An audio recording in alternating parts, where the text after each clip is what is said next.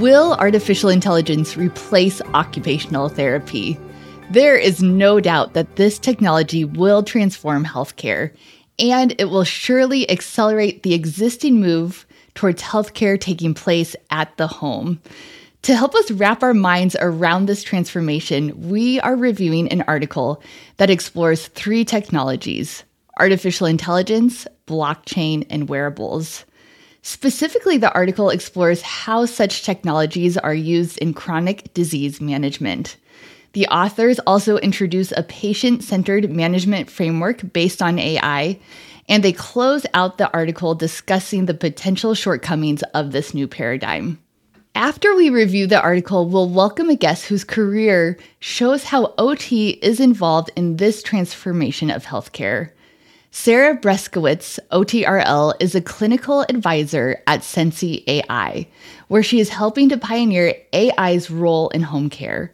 She and I will discuss the implications of this research, including how AI is best seen as a tool and an opportunity rather than a threat. So let's dive in. Welcome to the OT Potential Podcast, where we review new and influential OT journal articles, then invite on an expert guest to help us pull out actionable takeaways that you can implement in your practice starting today. Welcome to the podcast. I'm your host, Sarah Lyon, OTRL. And before we dive into this big topic of OT and AI, I wanted to let you know that this podcast may count as continuing education for you. You are probably listening to this podcast on a free podcast platform, but to gain CEU credit, you will need to be a member of the OT Potential Club, our OT evidence-based practice platform. To gain CEU credit, you will just have to log in afterwards, take a test, and we will generate a certificate for your time today. But bearing in mind that this could count as a continuing education course, I wanted to state our 2 learning objectives so you can be thinking about them throughout the podcast today. Our first learning objective is that you will be able to identify possibilities for how OTs can begin incorporating data from wearables into treatment. Our second learning objective is you will be able to recognize how AI may be utilized to support assessment by occupational therapists. So let's begin by looking at our journal article, and then we'll bring on Sarah to discuss how this research could play out in your practice. So the article that we are looking at today is called The Integration of Artificial Intelligence, Blockchain, and Wearable Technology for Chronic Disease Management: A New Paradigm in Smart Healthcare. The article comes to us from the journal Current Medical Science, and it was published in the year 2021. So the article begins by discussing the current challenges of chronic disease management. Chronic disease is now the dominant cause of morbidity and mortality worldwide. For the sake of this article, these conditions are grouped into 4 categories. First, cardiovascular disease. Second, pulmonary disease. Third, diabetes. And 4, conditions requiring gross motor rehab. The traditional model of managing these conditions is based on the model of diagnosis, then treatment, then rehab, then follow-up. But there are multiple problems related to this traditional chronic disease treatment strategy. Some of the issues that the authors raise are a short management radius, high manual dependence, blurred responsibility, and privacy concerns. They also bring up that many patients still do not have a sense of access to their information, making it difficult for them to truly engage in self-management. And since care providers do not have access to long-term monitoring data often, they fail to follow up with patients in a timely manner. This in turn leads to diagnostic failure and unsynchronized treatment. So after they introduce this big global challenge, they talk about the potential of AI, blockchain, and wearables for chronic disease management. In our current reality, healthcare takes place primarily at hospitals and in clinics. Healthcare itself also tends to be reactive to major health events rather than focused on preventative care. When patients do see their providers, much of the time is spent by clinicians assessing the status of their patient's health. Thus, patients wind up as passive participants in their own treatments. This potential combination of AI, wearables, and blockchain now presents the opportunity for patients' health status information to be accessed continually and in real time.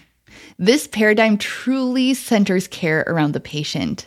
Much of the data can now be collected in the home setting. This increased efficiency opens the possibilities for our treatments to be much more preventative and proactive in nature, focusing on early warning signs of health deterioration. So let's quickly look at these 3 technologies, beginning with wearables. So wearables allow for the continuous monitoring of key health metrics like blood glucose, blood pressure, heart rate, blood oxygen, temperature, respiration, and posture. There are some big players in this game like Apple Watch and Whoop, but there are also lots of other smaller companies that have wearables targeted at really specific metrics. Looking at artificial intelligence, AI can analyze large volumes of health data. Deep learning of data from wearables can alert people to their individual risk factors, and the data can help guide treatments. On the population level, sophisticated diagnostic and treatment models become possible. Large data sets along with AI also create possibilities for creating something called digital twins. I had to do a lot of extra reading about this term, but it essentially involves creating a digital model to test changes before implementing such changes in real life. That is definitely a term I encourage you to Google and try to wrap your mind around with some further reading.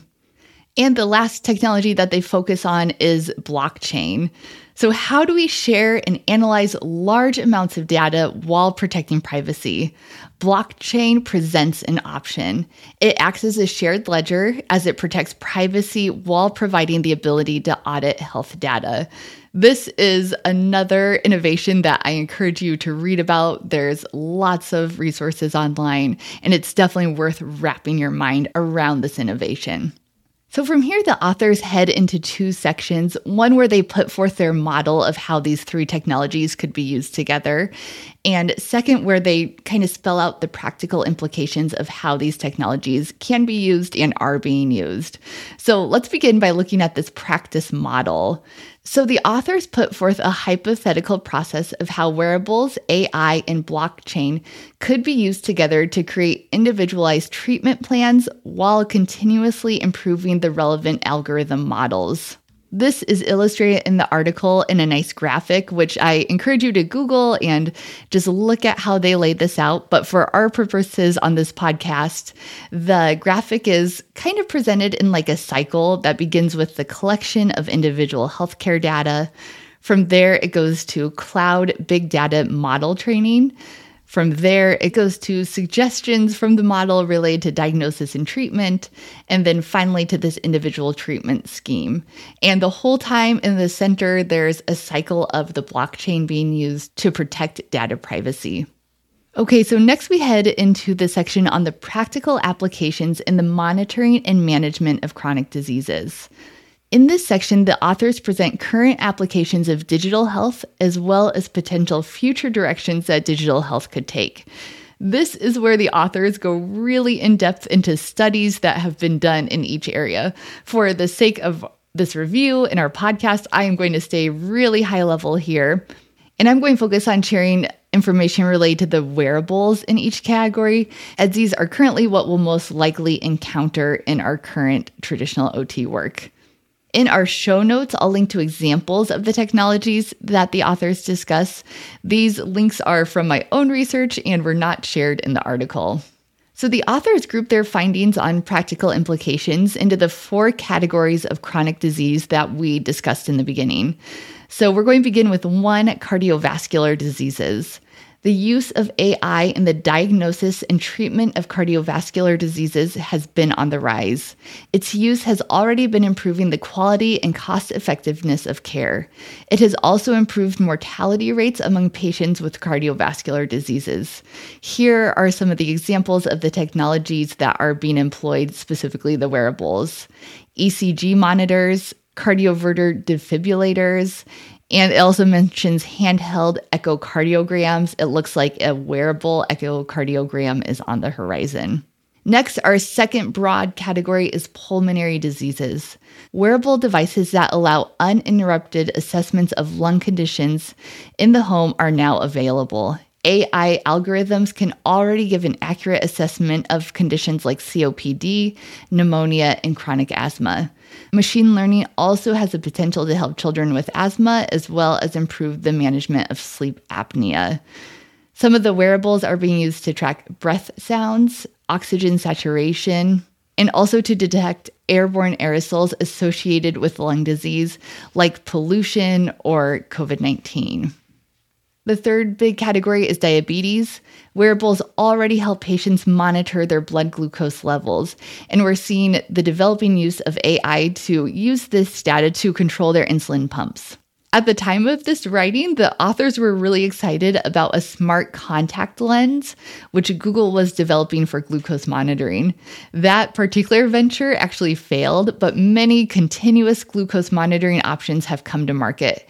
And rumor has it that Apple is working on a non-invasive monitor for its Apple Watch. In our show notes, I'll share some of the currently available continuous glucose monitors. And the last big category that they talk about is chronic conditions requiring gross motor rehab.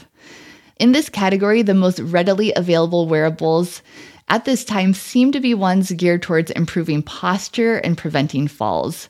But the article mentions multiple applications for upper and lower extremity rehab, which are currently being explored.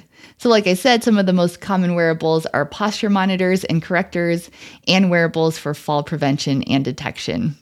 So from here, the authors close out by talking about some of the ethical risks of this technology.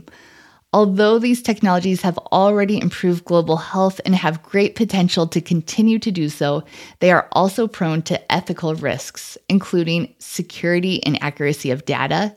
Interpretability of data may be complex and beyond patients' understanding. Cost may limit equitable access. And interoperability limitations from different systems may limit efficiency and security. At the end of the day, patients' data is collected according to algorithm designs, the rules of which are created by humans. And as a consequence, ethical and moral constraints of AI are still based on human constraints. AI is still a tool, and thus the creators of AI remain ethically accountable. Okay, that wraps up our article review. I really enjoyed this article as it paints this expansive picture of digital health opportunities. But I also left it wanting to know, what exactly does this mean for our OT practices? And I am so happy that I found the perfect guest to discuss this. Sarah Brzeszkiewicz has a master's in occupational therapy from Washington University in St. Louis. She has been practicing OT for 8 years. Her direct patient care experience has been primarily in inpatient neurorehab, specializing in stroke and TBI populations. She has worked in top-tier institutions, including the Shirley Ryan Ability Lab in Chicago and St. David's Rehabilitation Hospital in Austin, Texas. Sarah has also been involved as a clinical researcher on projects targeting Parkinson's disease and stroke recovery. She transitioned her clinical work into the health technology industry in late 2022, joining the startup company Sensi AI, where she currently works as a clinical advisor. In this role, she consults with various stakeholders within the home care industry in supporting care agencies in using audio-based artificial intelligence to optimize care service delivery for older adults and individuals with disabilities. Sarah has a passion for integrating new technologies within clinical practice and is a strong advocate for NEOTs seeking to expand their practice into non-traditional spaces. I also want to note that Sarah and I do talk a little bit about her work at Sensi AI, but I wanted to make it clear that Sarah is on our podcast representing herself, not as a representative of the company. So without further ado, I'm really excited to patch Sarah into this podcast. Welcome to the podcast, Sarah. It's great to have you. Likewise, Sarah. I'm always open to opportunities to talk OT, especially with other Sarahs. Yes. I am so thankful that you are here this morning. Reading this article got my mind spinning about so many details, but it definitely left me wanting as far as what is this really going to look like for OTs? What will our career paths look like? What will traditional practice look like? And I'm so thankful I found you because to me, you're a pioneer in this space, one of the first of us to work for a company that's employing AI. So I just cannot wait to dive in today. But before we get there, I want to hear a little bit about you and about how you first found OT. Yeah, definitely. I feel like I'm one of those OTs that discovered the profession by way of physical therapy. I was majoring in exercise physiology with the intent to apply to physical therapy school. And it was about the start of my senior year in college. I was at the University of Iowa. I actually began working as a caregiver through a home care agency. And it was at that same time that I was enrolled in a health promotion course, learning about the 6 dimensions of wellness, just kind of how to look at health and wellness outside of just the physical realm. And when I was meeting with my academic advisor, I was telling her, I love being a caregiver. I really love supporting clients in their daily routines. And I'm loving learning about the holistic view of health and wellness. And, she listened to me and she said at the end, have you ever thought of occupational therapy? I think that would be a really good career path for you. And as she explained OT more, I couldn't believe that I'd never heard of it, especially with its close proximity to physical therapy. I was shadowing in hospitals and clinics, and I didn't know what OT was. So as I researched it, it became clear to me that this really was a better fit for my worldview and the way that I wanted to support others and engaging in things that were meaningful to them. So I'm going to be an occupational therapist now. What I didn't realize was that the coursework for OT and PT is a little bit different. I'd say PT kind of skews more biomechanical. There's physics, kind of those hard sciences, where OT does have the hard sciences, but also a much more cognitive and developmental angle to it. So I took a gap year to kind of tighten up that coursework and, kept researching about OT and shadowing, and the rest is history. I got into the program with Washington University in St. Louis, got my master's, and here I am today. That's awesome. So interesting to me. I think as a profession, we're always thinking that we have this marketing problem, essentially, that people don't know what OT is. But so often you hear these stories of people learn about OT in a really simple way like you did, and it clicks, they get it, and you're like, okay, I'm going to change the course of my life. I guess that means to me, there is something about it that really clicks with people. And I hope as a profession, we can dial that in. And maybe we're not as far off as we think in describing our skill set. And when I think about the OT skill set, it lends so well to this new world of technology and AI. And I'm so curious, how did you get from this path to OT school that we all went through to now being this pioneer in this AI company? You make a really excellent point. I can definitely say that when I started out as an OT, I did not envision myself working in the tech industry. But, to give a little background of where I started, I spent most of my clinical work in direct patient care, really working in inpatient neurorehabilitation settings. There were a few things that led me to transition out of direct patient care and kind of look at opportunities within the tech space. One of those being I moved to Austin, Texas in 2019 in an effort to get out of the brutal Chicago winters and just find better work-life balance. But, Austin, it's a technology hub. And I can honestly say that there is just this vibrant energy about it. When you come here, you really kind of get caught up in the startup energy and the new ideas that are here. So I knew right away that I kind of had my interest peaked in that tech space and what opportunities could be out there. Pair that sentiment with then the year 2020, where I found myself at an all-time low from a mental bandwidth perspective. I mean, I feel like a lot of clinicians, with the year 2020 have similar feelings. For me, that meant I was treating on a COVID unit. I was also kind of trying to navigate this ever-changing political climate as a person of color coming in the aftermath of the death of George Floyd. That also happened to have a ripple effect into the hospital setting. that I was working in. So it was challenging from that degree. And then to cap off that year, I was dealing with a family health event that actually led me to spending the last 2 months kind of isolated in a rehab hospital, helping my loved one recover. So to say the least, I was pretty burnt out by the end of that year. And that really is what ignited my research into looking at what are some perhaps non-traditional spaces that an OT could fill. There's a part of me that felt like, is OT even the right career path for me? But honestly, as I started looking at the tech industry and these health tech startups, it honestly made me realize that OT is the right path for me. Maybe I just need to find a different space to enact my practice and, get energized again. So as you're exploring these different career paths, are you identifying specific companies? Are you looking at positions that are asking for OTs? What were some of the logistics? I think so many people will relate to your story of burnout, but not everyone finds this next step like you did. What was the magic there that happened for you?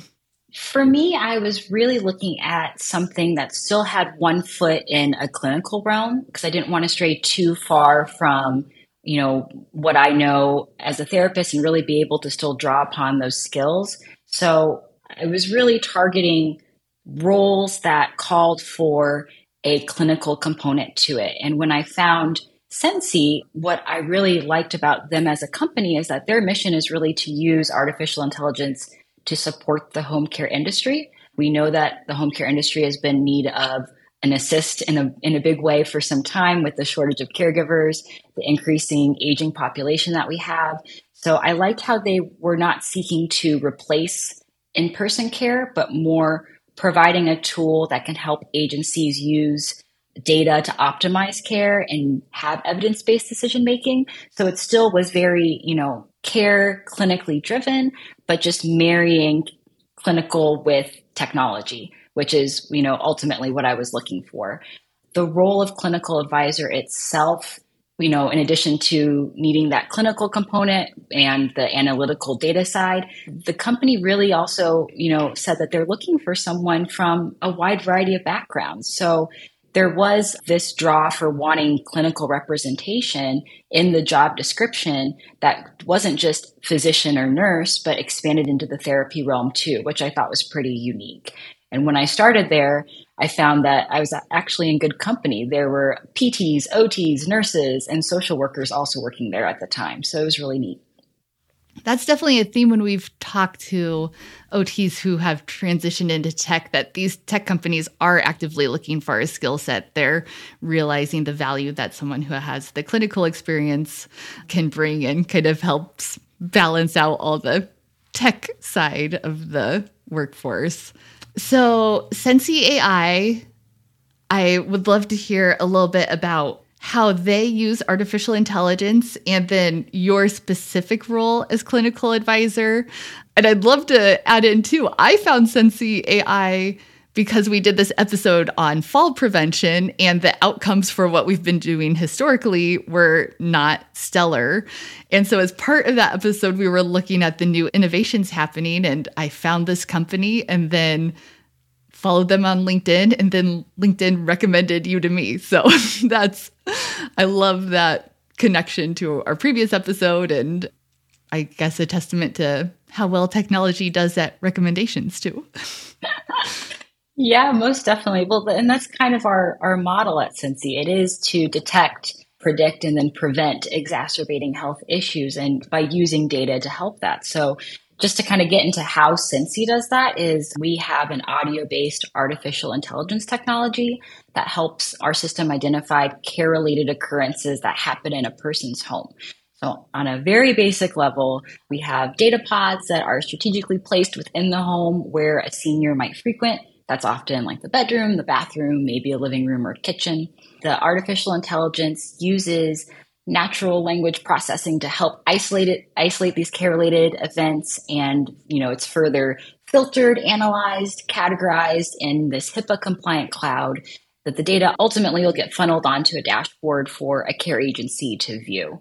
And, what that dashboard does is it will capture those care-related instances, whether that be like a caregiver-client interaction. Sometimes it's going to be performance or health-based. Think along the lines of like activity engagement or health status. A good example would be if a client is expressing perhaps having burning with urination or new urgency and frequency with trips to the bathroom, then that will trigger the AI to capture that moment. And if it becomes a recurring event, the system might highlight a pattern or reveal a trend. It will notify the agency that perhaps a possible UTI might be occurring.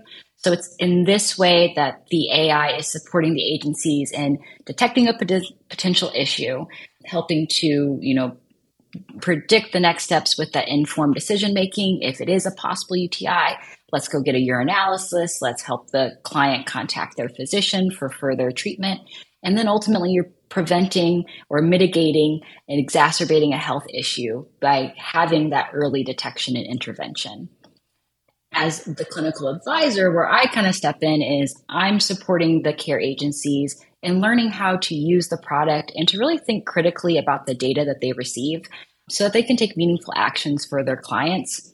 I'd say the skills I've gained as an OT, especially in a clinical environment, have really supported me in this new role. A model and theory that I love is the PEO, person, environment, occupation. I think that's such the core of our OT practice.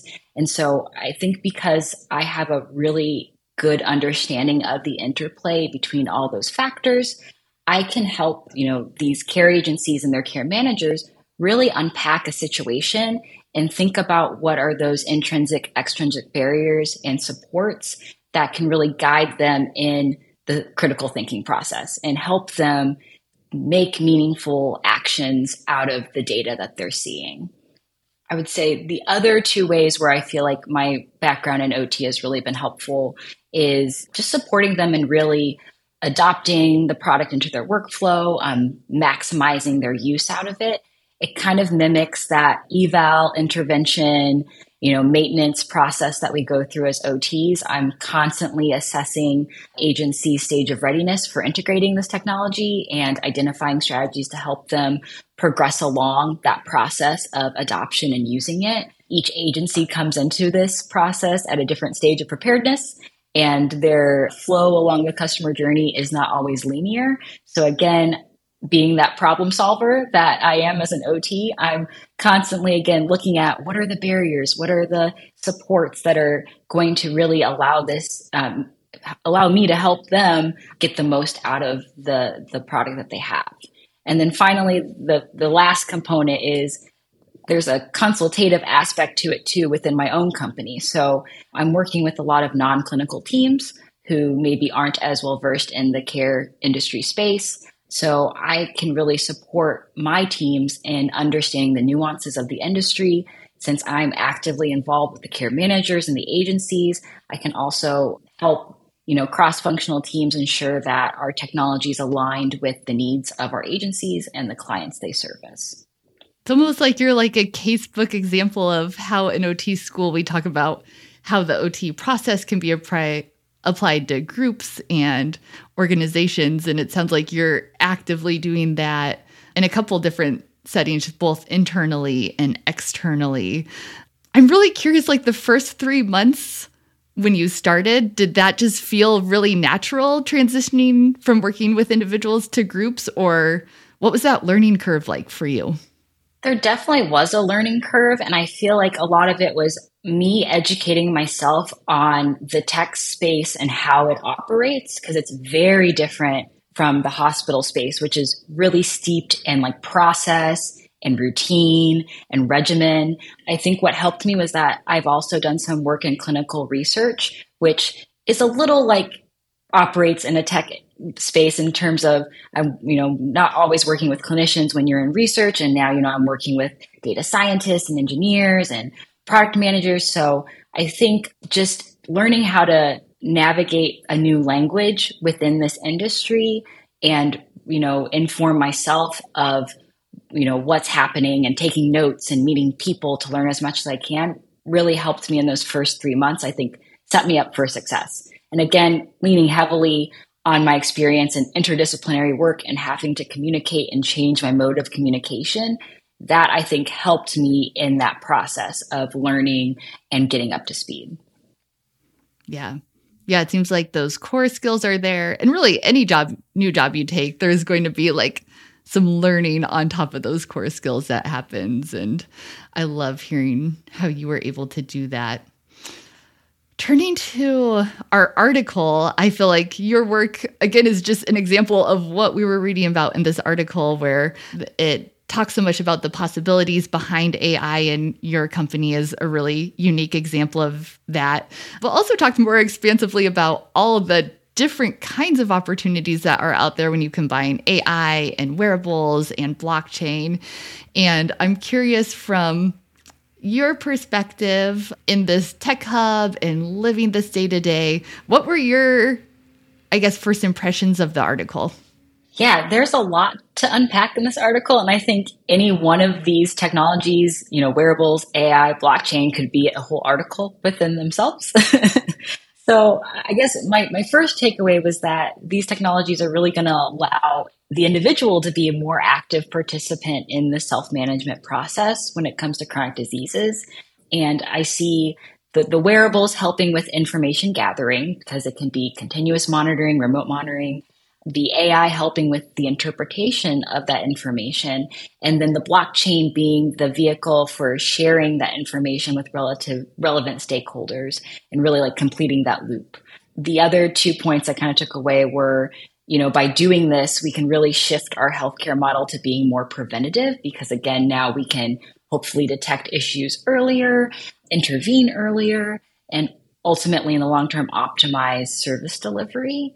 And then the final thing, which wasn't specifically mentioned in the article, but I think OTs are well positioned to be a part of that whole process, especially when it comes to the service delivery and really empowering our clients to be those active participants. I think that this technology creates a lot of great tools in our toolbox as clinicians and our clients' toolboxes to help with those self-management efforts.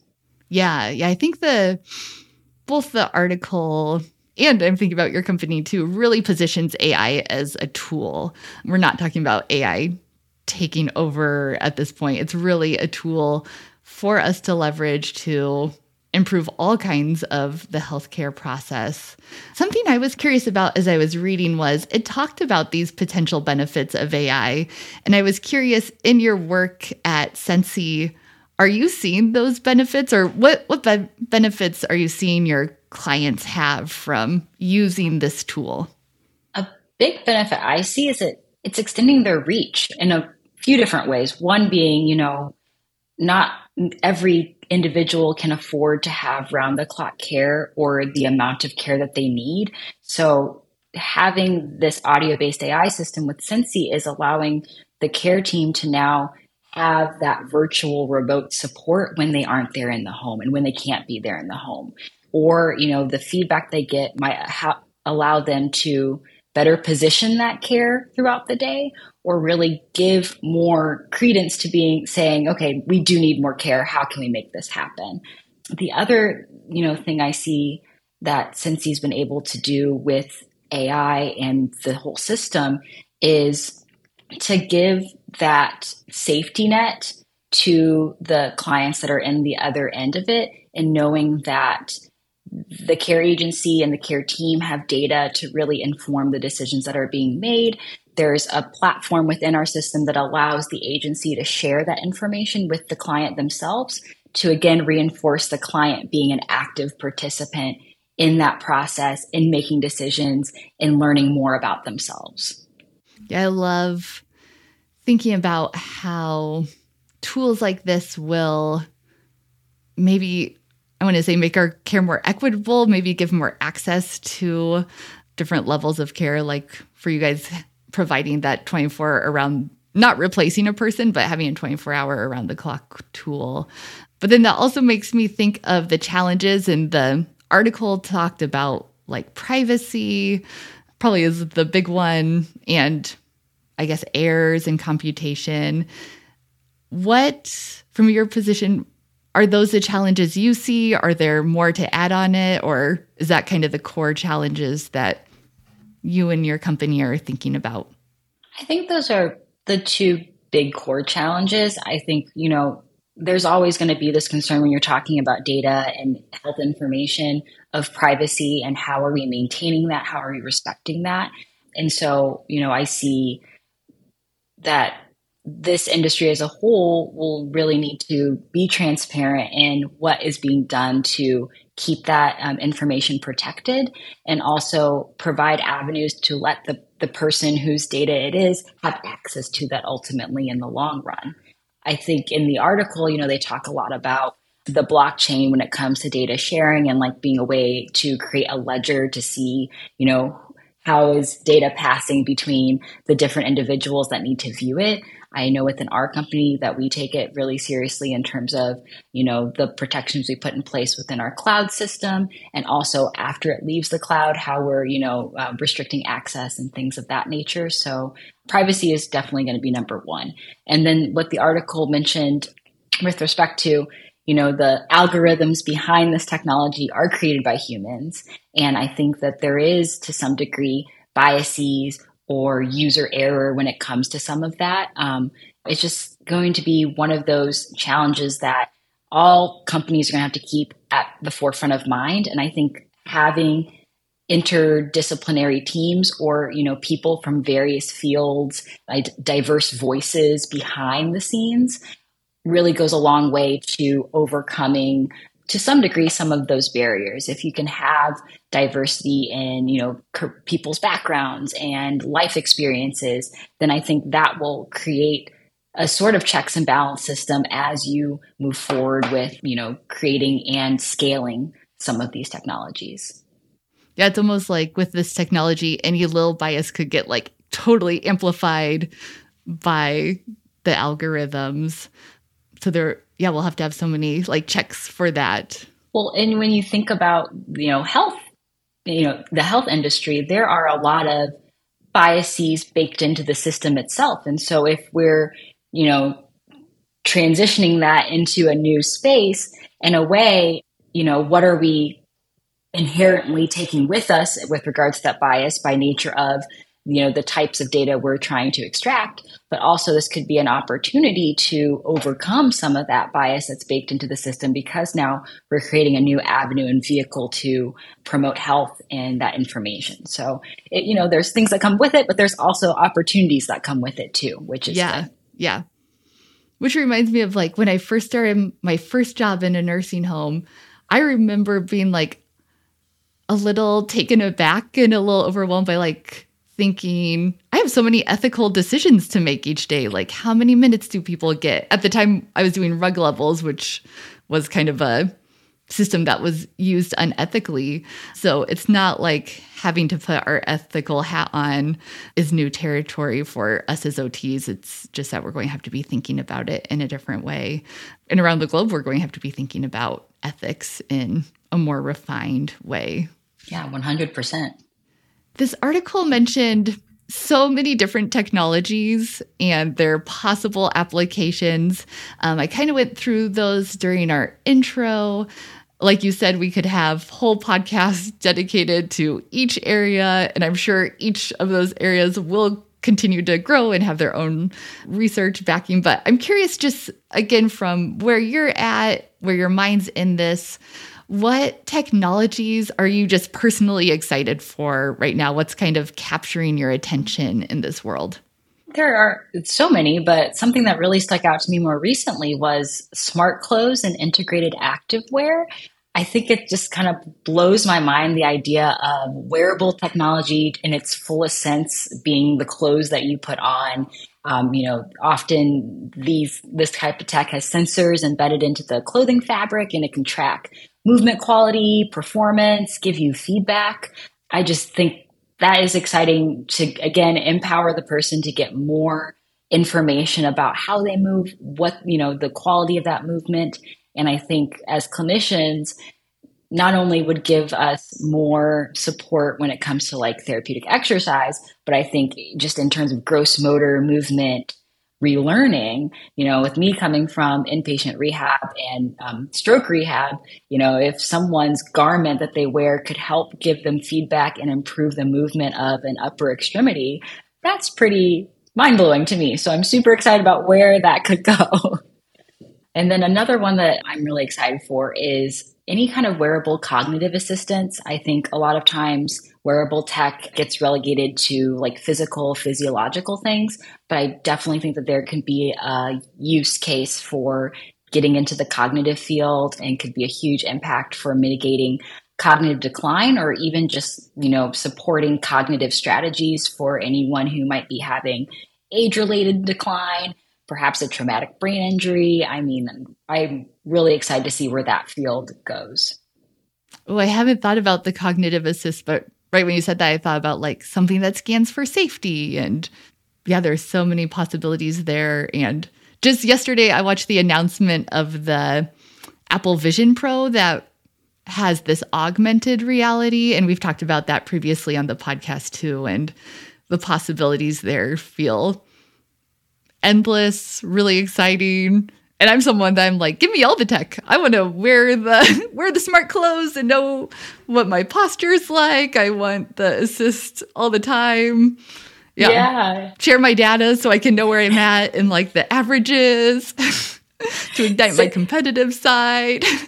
Same here. I'm a data-driven girl. So, I mean, give me everything so I can like just maximize my own life.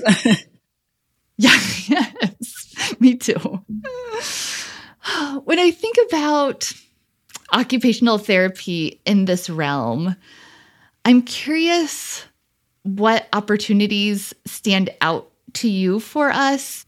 I think it's hard to wrap our minds around what the opportunities will be in the long term, but what are some of the short-term opportunities that you see for us on the horizon? I think that's a good question, because a lot of this new landscape is unknown and there's a lot of things coming down in the long term, but that doesn't mean that it's not relevant to us as OTs right now. The first thing that sticks out in my mind is just in your traditional OT practice, being able to integrate, any new technology tools or things that are already in the market, and, thinking about it for how can you use it to inform your own decisions for your client's care. Maybe that might also mean within your workspace, if there is a new device out there that you feel like could be a benefit to your clients, advocating, within your team to get to trial that and reaching out to those companies to see if you can have access to it. Because I know a lot of them are seeking partners to help utilize it and really test its effectiveness. And then for your clients, I think whatever is existing out there, or, technologies that your clients might already be kind of using, but just not maximizing. I think of fitness watches, Apple watches, that's a pretty easy gateway into artificial intelligence and wearables. If your client already has one of those, then maybe again, rethinking how can we use that to our advantage? Training them on how to interpret the heart rate, the pulse oximetry or other features that come with those to, again, allow them to be more active participants in that self-management process. And then finally, in kind of like an industry level, I think research is huge. Contributing to research, if you are able to test out these devices and maybe compare them to more traditional modes of self-management or whatever topic it is that you're choosing, looking in the tech industry to fill those roles that are out there to help bridge the gap between the health industry, the tech field. I think there are a lot of opportunities for OTs in that regard. Yeah, I was just thinking about how in the eval process, so often we're asking about like, how many stairs do you have?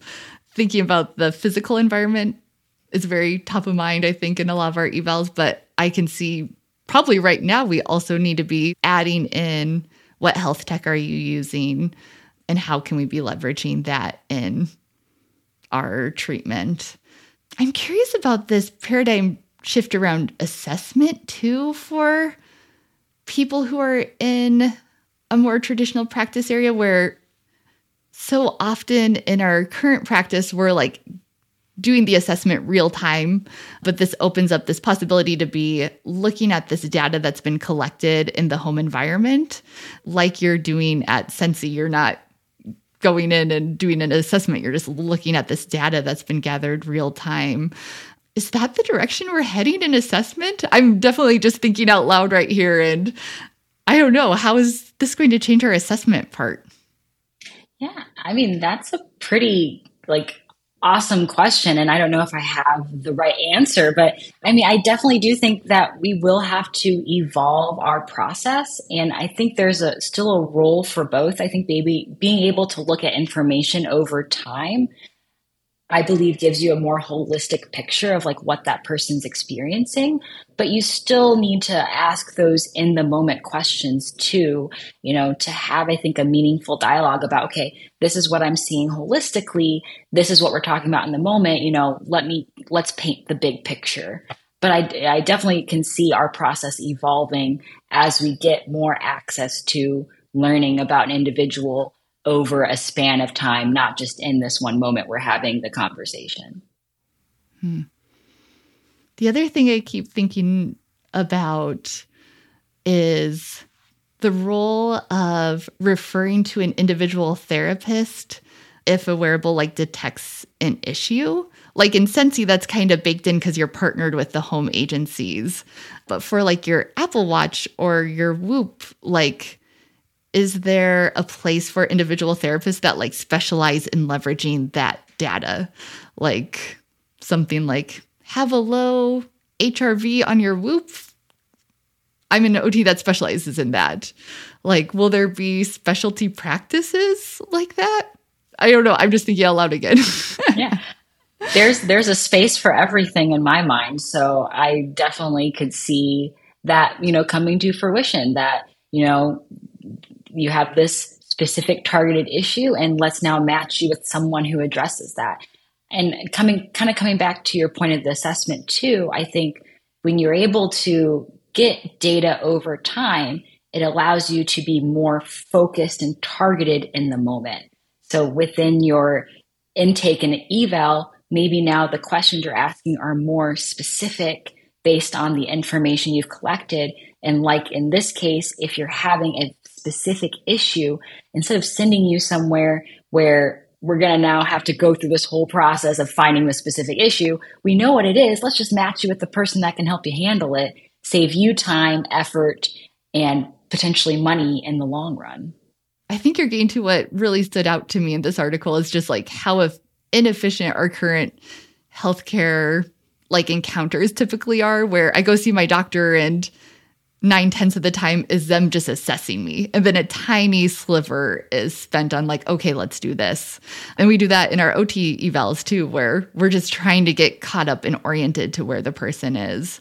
And this is ushering a reality where we can have that data as we walk into the room and be so much more targeted in the questions we do ask, and then spend more time on the treatment aspect of it.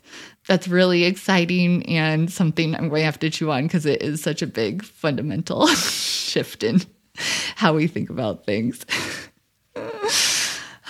You talked about this a little bit at the beginning, but I wanted to really dig into this part a little bit. If someone is listening and they're like, yes, I want my work to be in this AI realm, what do they do?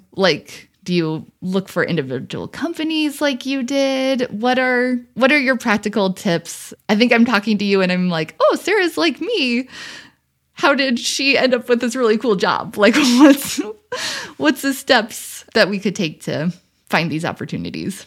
I'd say it comes in two ways. One, just researching what's out there. If there's a specific form of technology or maybe population that you're interested in working with, then just kind of trying to, type into Google or LinkedIn and find out what companies are filling that space right now. And I think that can be your first line of defense to knowing, A, what's out there, what positions do they either have open currently or have had in the past to help guide your search terms in terms of, those roles that are offered. But the other thing is networking. I think people will be surprised to know, that you might have a connection to someone working in one of these spaces or adjacent to one of these spaces that can really help get your foot in the door and just to learn more about these roles and what might come with them. So, you don't know what's out there until you dive in. And I just say dive in, search, play around with it, and find out, the different companies that are out there. The other thing I'll add is, it doesn't happen overnight making the jump from where you're currently at to then entering this new field. So I think while you're researching and gathering that information, something that, clinicians can start doing within their current workspace is, again, what's readily accessible and available to you when it comes to new tech and AI, and can you start integrating that into your practice or advocating for its use within your current workspace, because that will get you more exposure and allow you to speak to that more when it comes down the line of job applications or, talking to others within that industry. Yeah, I would think that would make you stand out as an applicant for sure. Which makes me curious, when you applied, was it really competitive? Or did you have a sense of how competitive the position you applied for was? Or was it like, oh, not that many OTs are thinking this way. You're one of our few applicants. What was just your sense of the competitiveness for positions like yours? I do think it's fairly competitive because, again, a lot of these roles have a space for a clinician, but also you don't have to be a clinician per se to fill that role. So you're kind of, in some cases, up against the other clinicians who see this and want to enter that space too, but then those who are coming from within the industry and see a space, a possibility for them to be in that as well. So I think to stand out is the key. And I think because occupational therapy doesn't come with as many barriers for, the narrow box that what we think an OT is, not many people know what OT is. So I think we are actually in a better position to stand out because we can really show a potential employer how our skill set translates well to that. Whereas if you're coming from another industry or another clinical industry, there might be a really narrow view of what that person does and what space they can occupy. Yeah. I love connecting that to the beginning of your story where there was this holisticness that drew you into the field and drew many of us into the field. And I think our employers will see that too. And I definitely think of being an OT as being an asset for going after these positions. And I think OTs can go into that with confidence. So I'm thinking big picture for our profession overall. I heard this interesting quote yesterday where the speaker said, it's not AI that's going to take your job. It's someone that knows AI that's going to take your job. And I was thinking about that for OT, like, how do we become more up to date, more integrated with these technologies? How do we need to change just as a profession for this new paradigm? Yeah, it's changing so quickly. And I feel like it's one of those areas where if we don't evolve our practice and our education, then, we don't want to be left in the dust. I think at the beginning, if we can ensure that OT curriculum for those up and coming practitioners evolves to include, educating students on emerging health technologies, kind of sharing the knowledge on these trends, and also highlighting new career opportunities that OTs have, I think that's going to be crucial to just making sure that the future generations continue to, push for our inclusion in this field and with these technologies. Also, I think engagement and research will help us, put the technology to the test and really evolve our practice methods and best practice recommendations to perhaps having the use of wearables and including artificial intelligence as one of the best practices for combating chronic disease management or, other issues that we might be treating with our clients and patients. And then the third thing I would say is just for current clinicians, embracing the technology. I think that there can be a fear again about what is this technology doing? Is it going to replace me? I think being open-minded and looking at it as another tool in the toolbox will go a long way to ensuring that we stay up with the new evolution of opportunities within health and will ultimately, again, I think, improve the optimization of the care that we provide our clients and patients because we're using it to be better targeted and kind of cut to the chase to get the most impact for those we service. Yeah, that answer is making me think about just your individual answer of transitioning into health tech, where a lot of the foundation is the same, but what we layer on top of that will have to evolve. And I'm even thinking about, I mentioned this already, but like my own OT education, where we learned about OT for groups and with organizations, but I don't remember hearing a story of an OT that actually was doing that.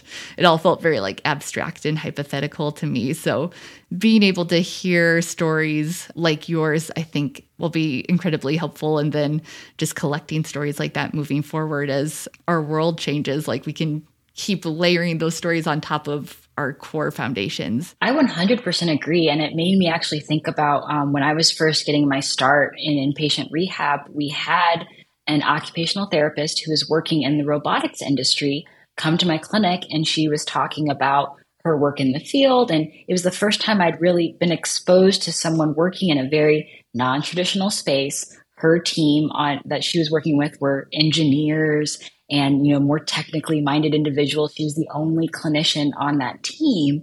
And it really just was an aha moment to know that, wow, like there are these other ways that you can inject OT and enact your practice that just might not always be in these traditional spaces that we're talked about over and over again. So I completely agree. Visibility is huge because you can't envision yourself occupying a space if you don't know that that's possible. So, Yeah.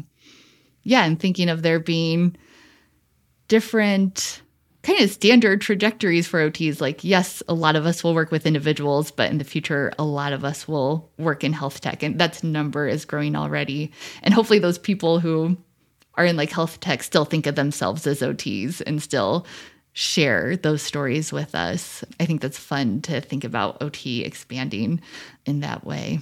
We're getting close to the end of our time. And usually at this time I do rapid fire, but with this topic, I really wanted to hear from you.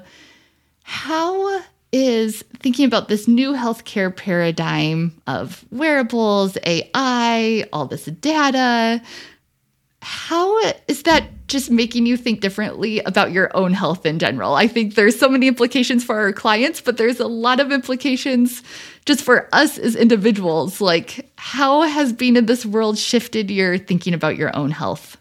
Well, I will say that just as a whole, I've been looking at health a bit differently since starting with Sensi and working in the health tech field. But really reading this article on self-management made me think of, how am I managing my own health and how could I be doing a better job? I think like the best example is I wear my Apple Watch every day. It gives me feedback on my sleep. It gives me feedback when I do my exercise. It gives me feedback on so many things and I'm not really using it. And I could, I wake up in the morning, I'm a new mother, I'm tired, my watch is telling me you only got so much sleep.